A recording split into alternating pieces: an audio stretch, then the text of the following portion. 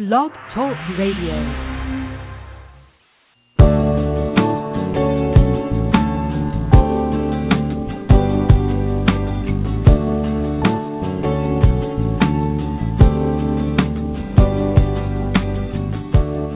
From Lives in the Balance, the nonprofit organization committed to advocating on behalf of behaviorally challenging kids and their caregivers, this is Dr. Ross Green. Welcome to Collaborative Problem Solving at Home. I'm delighted that you were able to join in. This program airs live each Tuesday at 12 noon Eastern Time during the school year. We explore a variety of topics aimed at helping you better understand and help your challenging child and implement the collaborative problem solving approach at home. If you have a question or comment, call 347-994-2981. If you call in, you'll be muted until I bring you on the air. And now, let's talk about your challenging child and what we can do to help you make things better. Hey there. Welcome to today's program. I'm glad you're able to join in today. Bit of a sad morning, of course. We had another school shooting in Ohio yesterday, and of course our hearts go out to the families of the victims,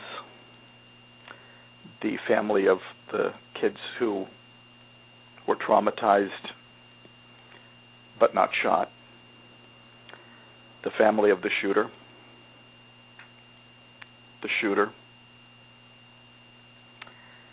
Always tragic when these things happen, and well, it sure would be nice if we could prevent them completely. That may be the impossible dream. But on to today's program. I'm glad you're able to join in. This is, of course, your weekly helping of collaborative problem solving. Lots of people tell me they just listen to the program so they can get back on track, get themselves in the right space, which is outstanding. And, of course, many people do call in. If you are one of those people who would like to do so, and one person has already taken advantage of that opportunity, I guess, the call-in number, 347-994-2981. I am so far behind on questions that I've received by email, words cannot say. So I apologize to those of you who have submitted a question by email or through the contact from the Lives in the Balance website. If we don't get a ton of callers today, I'll answer a bunch of them. If we get callers always take priority on the program. But let's turn to our first caller today from area code 312. How are you today? I'm good. How are you, Dr. Green? I'm doing okay. Good. I spoke to you last week about my daughter who has ataxia, and you were gracious enough to ask or to allow our school, if they would have allowed, to sit in on the IEP meeting where we were going to discuss the ALSIP. Unfortunately, they were not able to take us up on that offer, but I do appreciate it. What does that mean, they weren't able to take you up on that offer? Well, I didn't really get any direct explanation other than that the school system will not allow it. We're actually meeting tomorrow at 11 o'clock, so I hope to get a little bit more detail at that point. Please do, because I don't understand what that means, and we're not going to take that laying down. Okay. Well, I have a question for you. I had a unique situation with my daughter yesterday. I went to get her up in the morning, as we always do, and get ready for school, which she's always been very happy to do. And yesterday morning, she just pulled the covers over her head and said, I don't want to go to school today. And long story short, because of her ataxia, she fell in a parking lot. She was trying to walk independently and fell and scraped her knees and stuff. And she had it in her head that if she went to school, that the children were going to somehow see her knees, even though they'd be covered by pants, and make fun of her. And I tried to reassure her that I didn't believe that was the case, as she's never been made fun of, thank goodness, and she's got a very supportive group of peers. So I decided to try to take this a little further, and I got out a book that we refer to a lot that has feelings and feeling words in it, and I started to list all these feelings, and she started to identify what she was feeling, and then I had her rate them on a scale of 1 to 5, 5 being really high and 1 not so much. And the big one she came up with was embarrassed. And she was embarrassed about her scrapes. She didn't want people to see them. She then went on to say that she's also very upset because she falls and other kids don't fall. She's not steady and other kids are. And there aren't kids in her classroom that are unsteady like she is. She's the only one. So I kind of broke off with that and went a little further and said, well, how does that make you feel? And she went into angry, upset, and mad. And in saying that she's really upset and mad because she's the only one in 5th grade like this, and it makes her feel different. So the first question I have is, can you drill too far? I think you could drill to the point that you annoy the kid. Okay. But she I was don't very think you did. compliable. Okay. Yeah, I don't think you annoyed her. And the truth is, what makes you think you might have drilled too far? I'm actually sitting here. You've got me intrigued and thinking, let's drill further.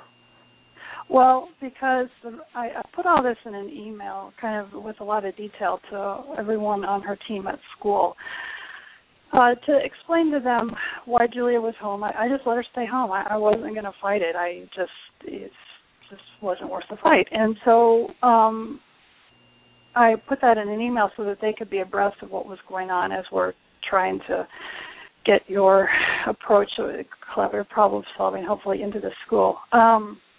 And I had put in a call specifically to the caseworker because I kind of felt like she was probably my best point of contact for figuring out maybe what we can do about this going further. And her first question to me was, well, I thought we were doing Dr. Green and not doing feeling stuff. And it kind of took me back a minute because I thought, oh, boy, maybe I'm not understanding that the empathy step or the drilling step, and maybe I took it too far, and that's why I'm asking. No, I wouldn't say too far. And I always say that I'm not allergic to asking kids what they feel, but that what I'm mostly looking for is her concern or perspective, and feelings often don't give me concern or perspective. And that's why I'm thinking I'd love to get, so I don't know, maybe Dr. Green has a reputation now for saying don't ask kids what they're feeling. No allergy to asking a kid what they're feeling. I just find that asking a kid what they're thinking is actually gives me better information than what they're feeling. You got some sort of the prototypical feelings from your daughter, and I'm happy to know she's feeling the way she is. Actually, it sounds like she's not feeling so good, so I'm sorry that she's feeling the way she is. But what I'm really looking for is her concern or perspective. So I wouldn't say you drilled too far by asking about feelings, and you probably, I'm not sure that I've ever run into a circumstance in which I thought somebody drilled too far.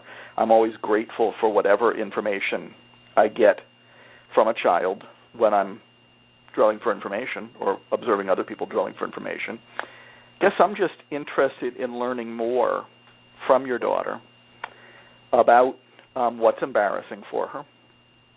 She's given you some information. She falls, other kids don't. But I want to hear more about what's embarrassing and what's hard and what's related to her feeling like she doesn't want to go to school. So you sort of took you took an interesting exit off the highway and went into feelings, and not a terrible place to go, but I'd encourage you to get back on the drilling highway. Okay. And ask some more questions about what's hard for her. I'd want to know how the other kids might react to her falling. So there's, I'm just sort of brainstorming here with a variety of things that I might ask further. One of the things that I've done a better job of in recent years is given people some strategies for drilling. And I'm happy to review them now, and you can pick and choose whichever ones seem most appropriate the next time you're drilling for information with your daughter on this unsolved problem. Strategy number 1 is asking questions beginning with the word who, what, where, when.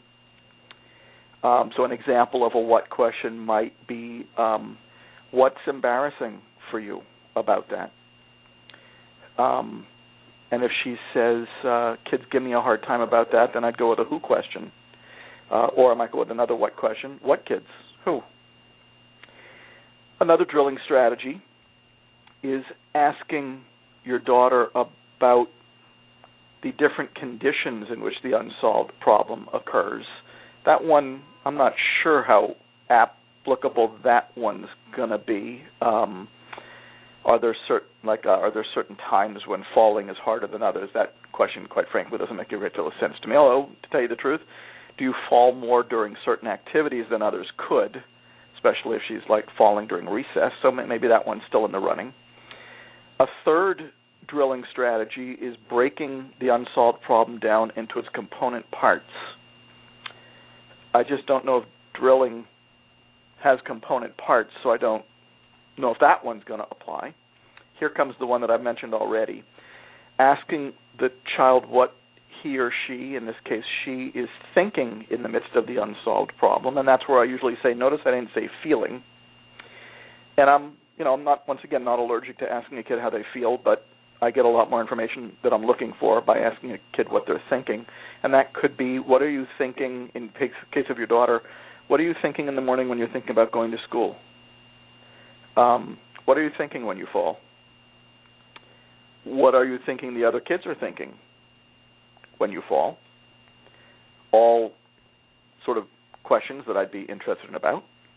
Okay. And then the fifth strategy is using clarifying statements and questions like, how so? I don't quite understand. Can you say more about that? I'm confused. What do you mean?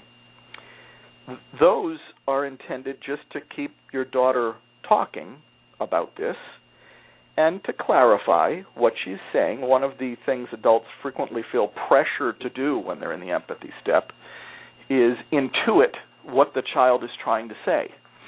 And often that causes adults to sort of jump to conclusions about what the child is trying to say, and I don't think we know what your daughter is trying to say necessarily, and I'd like to hear even more about it, to tell you the truth. So feelings, certainly no criminal offense for asking her about how she's feeling. I usually get more from thinking, and you might have more drilling to do. By no means does it seem to me that you drilled too far. Okay. Well, it kind of leads me into the second part of this question, in that in talking to the caseworker, she has stated more than once that she feels that, she kind of wants to put all this and all her behavior issues into this one jar and say it's all because she doesn't feel good about herself because of her disability. And I kind of I pushed back on that yesterday when we were on the phone with her, and I said, well, when she got mad because she couldn't go to the pizza party, that didn't have anything to do with her disability, and when she got mad because the handwriting was getting too taxing, that really didn't have anything to do with her falling. But my bigger question is, how would we know if there is this kind of underlying, does this stuff kind of just lay down there and under the surface for a while and then boil up? And is there a way to know that it's there and maybe get it before it can boil? Because there's a collective thought that as a child like Julia, who's 10 years old, is growing and maturing, developmentally becoming more aware about herself and the differences about her, that there is just this natural desire for children to kind of start to assess where they are in the world with their peers. How do you address that when the child does have a, very medical, physical disability that's tangible and that's not going away anytime soon? I mean, where does that fall into this? Well, I think that that's something you would learn about in the empathy step of Plan B. I don't rule out the possibility that there are things that are what we might call underlying that we're not aware of yet. But until we hear about it from the child, and we would hear about it by asking in the empathy step, then at the moment it's still a theory or a hypothesis. And I'm often actually skeptical of adult hypotheses. I find that we are frequently wrong. I think that it's fine to be on the lookout. But I'd actually be much more concerned about what we're learning about your daughter And to tell you the truth, given the example of the empathy step that you've described, it sounds like she's willing to tell us. Yeah, I totally agree. One of the challenges I'm having in the area that I live in is finding a mental health professional who practices what you preach. And I'm actually going to come and listen to you speak tomorrow up in the suburbs, and I was hoping to get there early to network to possibly find someone, because I would like for someone professionally to kind of start talking to her, but I can't find anybody in this area, at least there yet. There will be people at the talk. Now, don't scare me. This isn't tomorrow. This is the next day, right? Oh, I thought it was. Oh, yeah, I'm sorry. It's Thursday. You're right. Sorry. Good. Boy, yeah. I got to tell you, that along with double booking appointments is about as scary as it gets. Sorry, my days are I haven't. No, that's okay. I haven't missed one yet, but due to my own scheduling errors. But I have double booked. That's never pleasant. No, I think you're talking about Thursday. Yes. And please do introduce yourself. I'd love to meet you. Thank you. And let's see if I can find out if there's anybody in your area who might be helpful to you. I would really appreciate that, because I think it would be a next really good thing for my daughter. And I appreciate all your help, Dr. Green. You've been a lifesaver for us. My pleasure. That's why I'm and Lives in the Balance are here. Thank you. Take care. You too. Bye. That is why I and Lives in the Balance are here. And that's why we do this radio program every week during the school year, because that's what Lives in the Balance is for. Support, help, compassion, understanding. Cool, eh? Looks like I'm going to get some email answered today, which is also cool. Here's one when it comes up in my email here. Wow, my email just closed on me. So we'll have to wait just a second on that. And now it's back up. All right. Hi, Dr. Green. I wanted to thank you. Your website has been a big help for me. That's music to my ears. I have a 5-year-old daughter. For about 2 years, I've had issues with tantrums that were at first pretty intense, slamming herself down on pavement or hard floors, but has calmed down a great deal. I noticed that the more she learned how to communicate, the less intense the tantrums got. Well, I'm glad about that. This is me out of context of the email here. I'm glad they got less intense. Language is a big one. And, of course, in kids who don't develop language as quickly as we would like to, that's a leading explanation and an often overlooked one for why they're throwing tantrums. Now back to the email. They had finally stopped until my daughter's father disappeared. Then she began to have the tantrums again and also started scratching and hitting herself. I knew that there was something wrong, but I had no idea how to fix the issue. It was like I was lost in a city and couldn't find a map to where I wanted to go. She was doing this everywhere. When she started school, I was very lucky that her VP, I think that means vice principal, and her teacher, who were working with me constantly trying to help her, and who were able to work with her private speech therapist, who was also awesome as well. They started using a visual schedule, great strategy, which was a lot of help, and keeping her in the same routine day-to-day helped too, but it didn't stop the tantrums. I tried Plan A parenting, which didn't work. Spoke with one of my best friends and decided to ask her doctor for some assistance. No meds, just some insight into what I could do to help her with what her issues were. By this time, I wasn't embarrassed about her having tantrums. I just wanted to fix the issue that was bugging her so she could have a happy childhood. He recommended another doctor in the office who worked with kids with behavior issues. When we saw her, we figured that it was a communication issue, but she said she'd refer to me to a therapist as well as I would like. The therapist, who was a lovely doctor as well, recommended your book. Since I started reading it, haven't finished it yet, and listening to your program, have heard every single one on iTunes. Good for you, and I'm glad you're listening today. It's been a big help. Her teacher at school and speech therapist have both said they see a big difference in her. And I just wanted to thank you. She has been expressing herself a lot more, and when she doesn't know how to express something, she'll say, I don't know how to say, which I'm so happy about. She wouldn't talk about her father, though. With all the drilling, she would just say she's sad and she wants to play. Yesterday, after she woke up, she told me that she missed her dad. She missed playing with him and it made her sad. She also said she is mad at herself. This, to me, was a huge breakthrough. I know it's a long road ahead, but I feel a lot better knowing that I have a map. But I'm curious to know if you have seen a lot of cases of kids hitting or hurting themselves.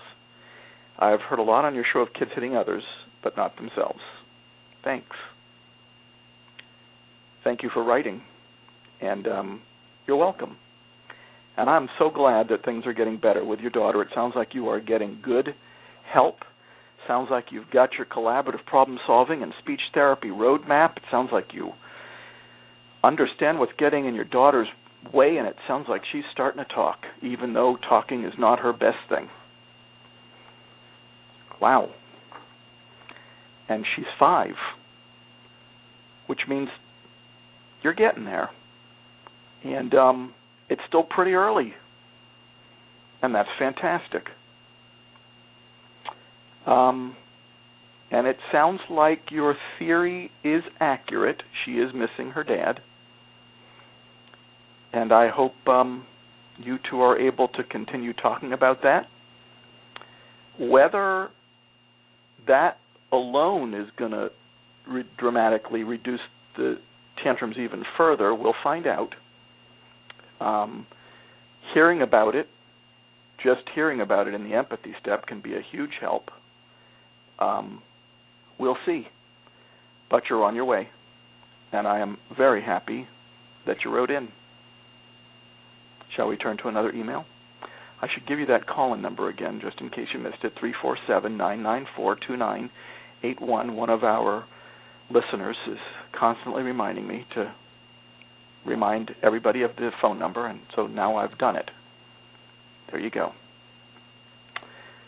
Dr. Green, I read your book, The Explosive Child, which was quite helpful in dealing with my 7.5-year-old son, who fits the bill exactly of all you describe in your book. I have 3 questions. Here we go. Number 1, my son is having difficulty playing any games. He always wants to be the absolute winner. So if we play soccer, no one can score even one single goal, or he melts down and refuses to play any longer. Do you have any suggestion for how to work with this situation?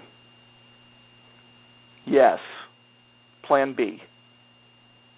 The empathy step would start with the following words. I've noticed that when we're playing soccer, it's hard for you when somebody else scores a goal.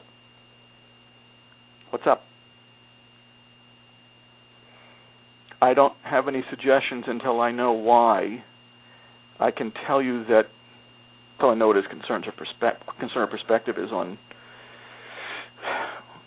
why somehow he has it in his head that no one else can score even one single goal and he has to be the absolute winner. I can tell you that I've seen that, especially in some of the kids who I've worked with who were very concrete, literal, black and white thinkers.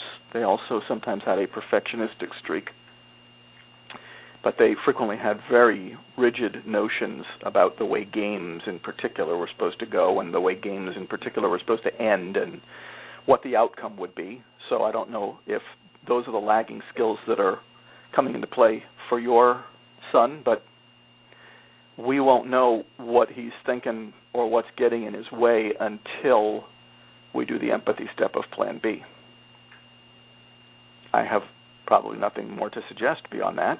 We need info. Ready for question number 2? When I send my child to a new camp or any new activity, should I state his issues from the beginning? Most of the time he doesn't fail to get into a situation. Most of the time he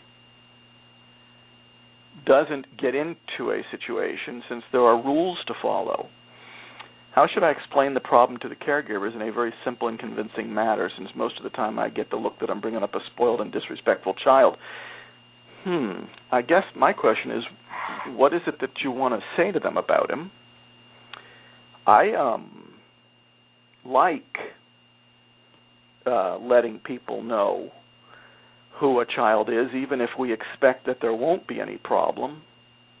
What's the downside in letting people know? I mean, when I would drop my children, both of my children were pretty separation anxious, probably the gene pool. I was separation anxious myself. Oh, wait a minute, everything's 100% nature and 100% nurture, so probably can't be the gene pool completely. But I let people know that my kids were separation anxious ahead of time so they'd know what was walking in the door. Why surprise people? Then we could strategize ahead of time so that we were dealing with problems proactively rather than dealing with a kid who was having difficulty separating in the heat of the moment. Boy, that's a predictable one. But I guess the big question is, what is it that you want to explain? And bigger than that, are you sure the look you're getting is it bringing up a spoiled and disrespectful child? I guess I occasionally got looks from people when I told them that my child might have difficulty separating. I got that look, and sometimes the comment that said, being overprotective, he'll be fine. If he would be fine, then I wouldn't be letting him know that he or she was separation anxious in the first place. That's why I'm letting him know he or she weren't fine. Anyways, what do you want to let him know? That your son has difficulty when other people score goals? That's hard for him? I'd let him know that. And to just keep an eye out for it. You're not asking them to do anything special. You just want info from them about how it's going, and you want to let them know who your son is ahead of time. I'd call that very good form.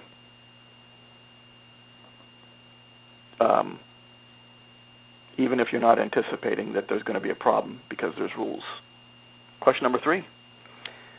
My child behaves in the same explosive manner everywhere. His school is dealing with him okay, but of course it's hard to convince them that consequences don't work so well. What's your advice? Also, when he gets angry that he failed at a task, he screams and runs and sometimes says he'll kill himself. Hence, the school sent me to the county crisis center to get a letter that he's okay and won't admit him back. Or they won't admit him back, sorry. I did that, but how can I convince the school it doesn't mean anything? It's just a way of expressing frustration. Well, they may not take your word on that it doesn't mean anything. They got liability to worry about, and maybe they're also worried about your son and the possibility that he might hurt himself. So I would say good for them for being worried about your son if that's the main issue. I wonder if their consequences are contributing to him, his difficulties. I will say that him getting angry that he failed at a task is yet another thing that I often see in those concrete, literal, black and white perfectionistic kids who have a certain idea about the way things are going to go and have great difficulty moving off of those things when they don't go that way. I think it's time to sit down with the folks at school with the assessment of lagging skills and unsolved problems, and hopefully, unlike our caller today, hopefully they won't say to you that it's against the rules to use the ALSUP. That just makes no sense whatsoever. It's against the rules to get to know a student through the prism of lagging skills and unsolved problems. My bet is they do it all the time. Just not as well as the ALSUP does it. But anyways, I think it might be time to sit down with them. I don't think you're trying to convince them of anything yet in terms of interventions. I think you got to lead with lagging skills and unsolved problems. Let's make sure you and they are on the same page about who we got here, what the unsolved problems are. You've already heard from me some of the lagging skills that I'm betting could get lit up here. Concrete, literal, black and white thinking, difficulty shifting off an original idea or solution, things like that. They're on the ALSUP. Sounds like could be your son. You'll find out. But I think you don't want to get into a discussion about strategies until everybody's on the same page about who your son is through the prism of lagging skills and under what conditions, this is unsolved problems, those lagging skills are interfering for your son. Then you're ready to talk about strategies. I hope that response was helpful. Next email. Good, we're making some catching up here. Dr. Green, my son is 14 years old and in the 7th grade. He's in a self-contained classroom with a teacher and an aide. His school day modified. We go in every other week to change his IEP. For the last 3 years, his explosions at school have become out of control. The school has just informed me that the military police will be called since he's a safety issue to others and himself. They restrain him every day, which sets him off. I don't blame him. He tosses his... I don't see what he tosses. It says he tosses his classroom. I'm betting he doesn't toss his classroom, but that's probably a typo. And has become unresponsive to everyone around him. Well, now, I'm not reading the email right now, but if I was getting restrained every day, and if I'd been out of control for the last 3 years, I think I'd become unresponsive to everyone around me. I'll go back to the email here. They transitioned him in regular classrooms, but he would shut down and refuse to do the work. He's the same way at home. I give in so I don't have explosions. My husband, a soldier, does not give in. He pushes him to the extreme and just sees our son as a bad kid. Whoa, we got some work to do here on multiple fronts. His sister, age 8, is scared of him. She's starting to copy his fits just to get attention. That I'm not so sure about. I hear that theory frequently. She might not be copying. She might have the same difficulties with frustration that he does. Just might be starting to pop up now. He has been diagnosed with manic depression, bipolar disorder, ODD, and anxiety. He is on tons of medication, which make him controllable. Doesn't sound like it, to tell you the truth, but don't seem to help. That was editorial comment by me. He has been hospitalized 3 times at short-term psych hospitals. I don't want to do residential, but at this point in time, if I don't get proper help, he's going to have to go. He is very emotional, and his doctors are not sure how to help him. No one knows what is wrong. Please help. His school has bent over backwards, but not the administration. His doctors try, but with patient overload, it's hard. I am exhausted and can't do this alone. I totally understand. And this sounds like a very desperate, serious situation, and it sounds like it's been going on for a very long time, and if I'm reading between the lines, it sounds like your son is losing hope. As I say on this program frequently, it's very hard to help a kid, impossible to help a kid unless you know what's getting in his way. When we don't know what's getting in a kid's way, and the kid is out of control, that's when all kinds of stuff starts to enter into the picture. Police getting called, getting restrained every day. Wow. Lots of meds, lots of diagnoses. Now, I don't know if this will be the answer because it sounds like your son is in pretty dire straits at the moment, and so are you. And it's not helping that your husband just sees your son as a bad kid and pushes him to the extreme.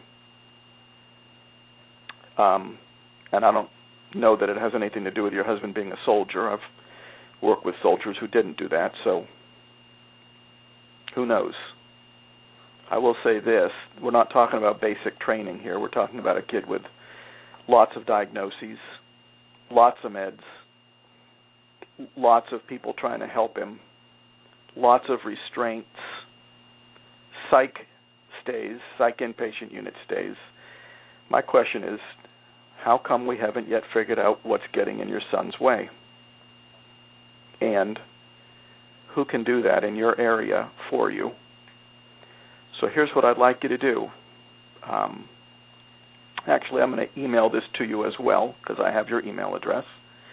Let's see if there is somebody in your area who is trained in collaborative problem solving and who might be able to help. I don't know what your area is, so I can't tell you whether there is or not. But let's see if we can get you some help. Somebody is going to have to answer the question, who is your son and what's getting in his way? Otherwise, the meds will continue, the diagnoses will continue, the restraints will continue, the Police getting called will continue. The inpatient stays will continue. These are all the symptoms of us, frequently the symptoms of us not yet having figured out what's getting in your son's way. Now, I would need a lot more detail to be able to help you with that, but maybe there's somebody in your area who can, because I don't know what area you're in. I don't know if I can do that, but I hope somebody is in your area. Now let's see what we can do to get a handle on what's getting in your son's way. And as you well know, you know what I'm going to be asking about. Lagging skills, unsolved problems. I mean, I hate to be reductionistic. Maybe your son does need meds for something. I don't know. Maybe he does meet criteria for some of those diagnoses. Given the ones he's gotten, it sounds like he's a pretty complex kid, so maybe not so easy to figure out. But if we don't figure it out, I don't foresee this situation changing very much. I'll email you. Let's see if we can get you some help where you're at now. Otherwise, you're probably right. He's going to end up in a facility, and some facilities do a good job of figuring that stuff out, and some don't. So you'll want to be careful there, too. But let's see if I can help from a distance, if I am at a distance.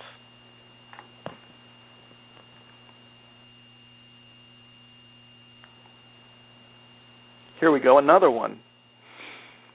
Hi, Dr. Green. I've been using collaborative problem solving for my 9-year-old daughter who has been diagnosed with ADHD and ODD, and I'm glad to report it is working. I'm glad, too.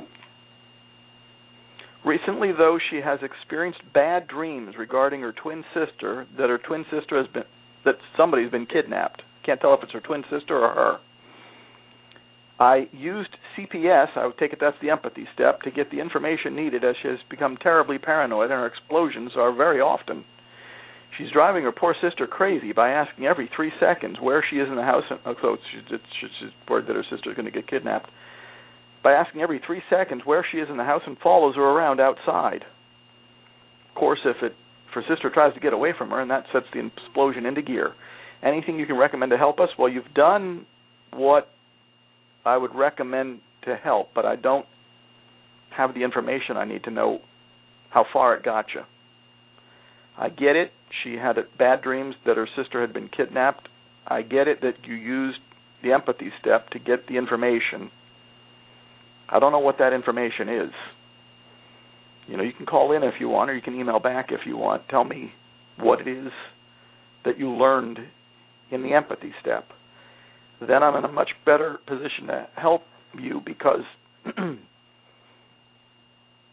I know she's worried, but I want to drill for a lot more information than that.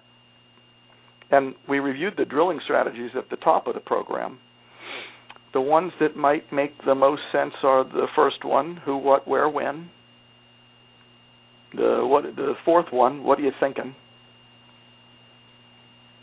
And the fifth one, the clarifying questions. How so? I don't quite understand. Let's see if you can understand what she's worried about well enough, what she's doing. The solution is reducing her anxiety but driving her sister crazy. Do feel free to email back or call into the program, and if you want to let me know what you found out, and if you haven't gotten all of it, maybe I'll make some suggestions for other questions you could be asking. I think we have time for one more today, and then I'll read a nice one that I got from somebody who didn't have a question but was just saying thank you. Dr. Green, the CPS model is appropriate for verbally explosive kids, according to what I read. Well, it's appropriate for nonverbal explosive kids, too. That's me talking. Could these kids include those with the following diagnoses? Here we go. ODD, conduct disorder, Asperger's disorder, depression, bipolar disorder, temper dysregulation disorder. That's from the DSM-5. Tourette's disorder, intermittent explosive disorder. That, of course, is the DSM-4 TR. I think it's disappearing. I'm not sure. I forget. OCD, PTSD, school phobia, ADHD. If I make this claim, is it accurate? I've only read an empirical study of using CPS with kids diagnosed with ODD. You're right. The paper that I published in the Journal of Consulting and Clinical Psychology in 2004 the sample was kids with ODD who also had symptoms of various forms of mood dysregulation. Now, I mean, it depends how technical you want to be. Anecdotally, I've applied and seen CPS be effective with every diagnosis you mentioned there.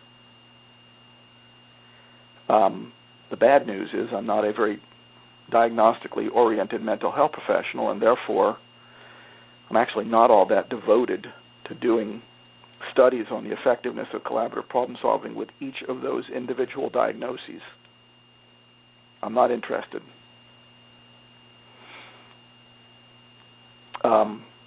All a diagnosis really tells you is what a kid looks like when he's looking bad. I got better things to do with the rest of my career than to study the effectiveness of ODD in all of those different diagnoses, especially since I don't think diagnoses in a huge way differentiate one behaviorally challenging kid from another. So I'll keep studying the effectiveness of ODD, of a CPS, but I'm not going to stratify by diagnosis. There's a big study going on at the Virginia Tech Child Study Center now, replicating that 2004 study that I published. They have a much larger sample, so they will be able to stratify by diagnosis, so you may get some of the information that you're looking for. I've been supervising the collaborative problem-solving therapists in that study. From what I understand, the data bear great resemblance to the 2004 study that I published. And collaborative problem solving is at least the equivalent of the empirically validated approach that it's being compared to, which means that when that paper comes out, if the data hold up, collaborative problem solving will be recognized as a well-established, empirically supported treatment, and that's good. So you can't make the claim if you want to be technical about it, but if you want to be anecdotal about it, I've applied collaborative problem solving to kids who've met all of those diagnoses and have found it effective with those kids. It's just that I don't think in terms of what the child's diagnosis was. Let me read one more email to close out the day. It's not a question, it's a thank you. Nice way to end the program. Dr. Green, thanks for answering my call this morning on your radio program. This might be who just called. I can't remember. Finding you on your website has been life-changing. My daughter was never one that took well to rewards, as they were usually very ineffective. I was raised in a very Plan A home, and my husband was raised in a very Plan C home. We instinctively knew that we were not parenting her effectively. We just could not put this together ourselves. I feel like you're the only person who has finally understood our daughter. That's very nice of you to say. Thank you again for your compassion and understanding of our children. My pleasure. It's so nice to hear from people who get a lot out of collaborative problem solving. But I got to be honest with you. I get a lot out of it too. Seeing be better understood, helping adults view kids through the prism of lagging skills instead of all the other stuff that gets said about these kids, helping adults learn how to do collaborative problem solving, seeing kids doing better as a result of it. My cup runneth over. And it is extremely gratifying to me that I'm able to give it away for free on the Lives in a Balance website and on these radio programs. So thanks for thanking me, but thank you. I think that's going to do it for us today. We made some decent ground up on our emails, but not enough. That's why I'll be back again next week, straight through May, with another edition of Parenting Your Challenging Child. Look forward to talking with you again next week. Take care.